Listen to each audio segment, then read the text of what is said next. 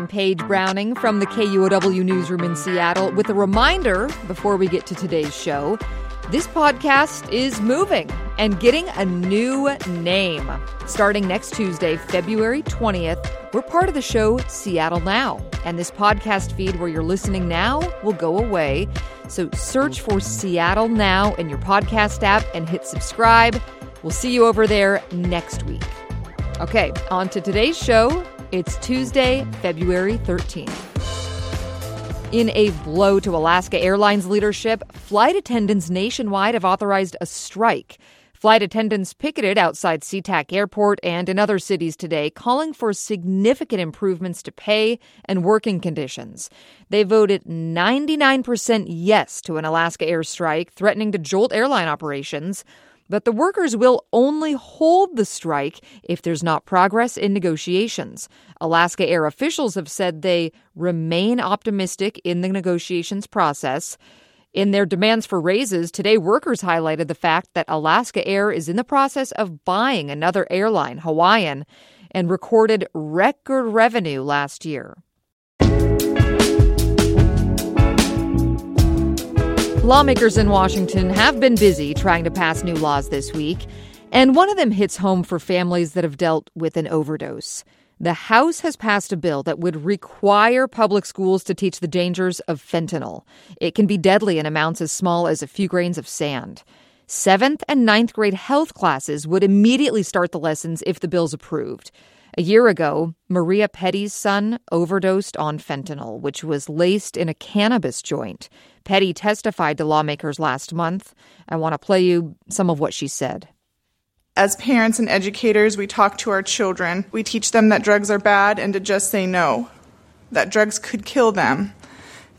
I didn't know to tell him that fentanyl was out there and that it will kill him. It's in everything and it's everywhere. But because I didn't know myself, I wasn't able to teach him. It's not just a little weed. It's not just experimenting. Our children are now playing Russian roulette with their life. Last year in King County, 16 people under the age of 20 died from fentanyl overdoses, and 2 have died this year already under age 20.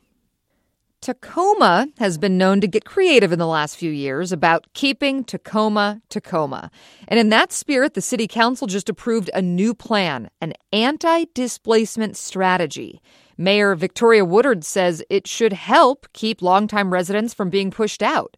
Tacoma will funnel city resources like home repair assistance to households in low-opportunity areas. This strategy is driven by a need to preserve and expand affordable housing, to connect at-risk households with the financial assistance they need, and then to protect tenants in addressing neighborhood concerns. The strategies include affordable housing incentives, down payment assistance, and more. Here's where else officials are talking strategy this week, right on the I-5 bridge that connects Washington to Oregon. U.S. Transportation Secretary Pete Buttigieg is back in Washington state. He's taken official business trips here several times, actually, and is looking at this bridge that's long needed replacement. He told OPB he knows the states will need more money.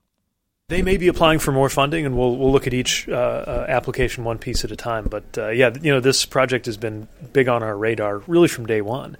But just because we know a project is important doesn't mean that it always happens. These are very competitive programs. His office already gave a $600 million grant 2 months ago, but the replacement's expected to cost at least $6 billion. Buttigieg wouldn't commit to more money, but said the replacement is coming.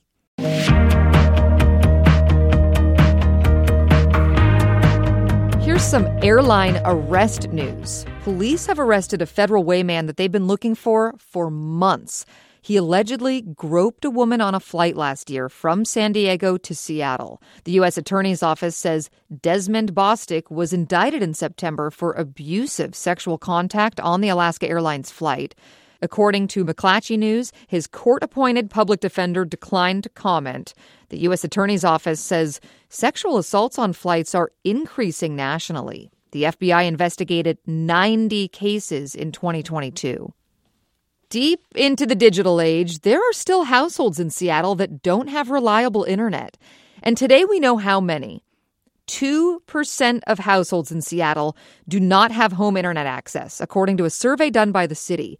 Just a few years ago, it was 5%, but disparities remain. An estimated 8,000 households are not connected, and people who don't speak English at home are most likely to be in that group. The city spoke with thousands of residents in multiple languages for the study. It'll help inform the city's grant requests and IT strategies. There's a lot of talk about alcohol in Olympia this week. First, I'll mention a bill. It would allow bars and other businesses to use biometric identification when people purchase alcohol, aka instead of showing an ID to purchase beer, a business might one day check your age by scanning your hand. Republican Senator Drew McEwen sponsored the bill. They want to get people through the queue quickly and be able to verify age. That's what this would allow it to do. The bill would provide guidelines for how businesses can use the technology should they want to. The bill has passed the Senate and next goes to the House. And there's this. People can turn out tomorrow to tell liquor regulators what they think of lewd conduct in bars. The Washington Liquor and Cannabis Board is having a meeting and will discuss what types of conduct are allowed where alcohol is served. This comes after a backlash last month when liquor board agents and police investigated numerous Seattle bars for lewd conduct like exposed nipples. They'll take public comment at tomorrow's meeting at 10 a.m.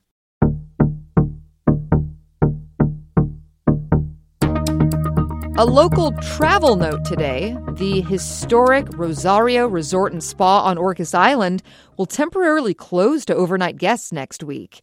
The Seattle Times reports that the new owner is planning significant renovations, a new restaurant, spa, and museum. The mansion will close on February 20th. The popular grounds and marina will stay open. Finally today, rock fans are blasting a new Pearl Jam track, Dark Matter, the title track of a brand new album the band plans to drop on April 19th.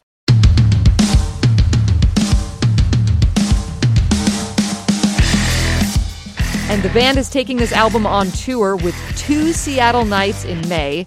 Pearl Jam makes ticket purchasing competitive to ward off bots, so people can register now for tickets and will be randomly selected to get access to the sale. It'll be the first shows in Seattle, their hometown, since 2018. And that's a wrap from the KUOW newsroom in Seattle. Our producer is Andy Hurst, and I'm Paige Browning.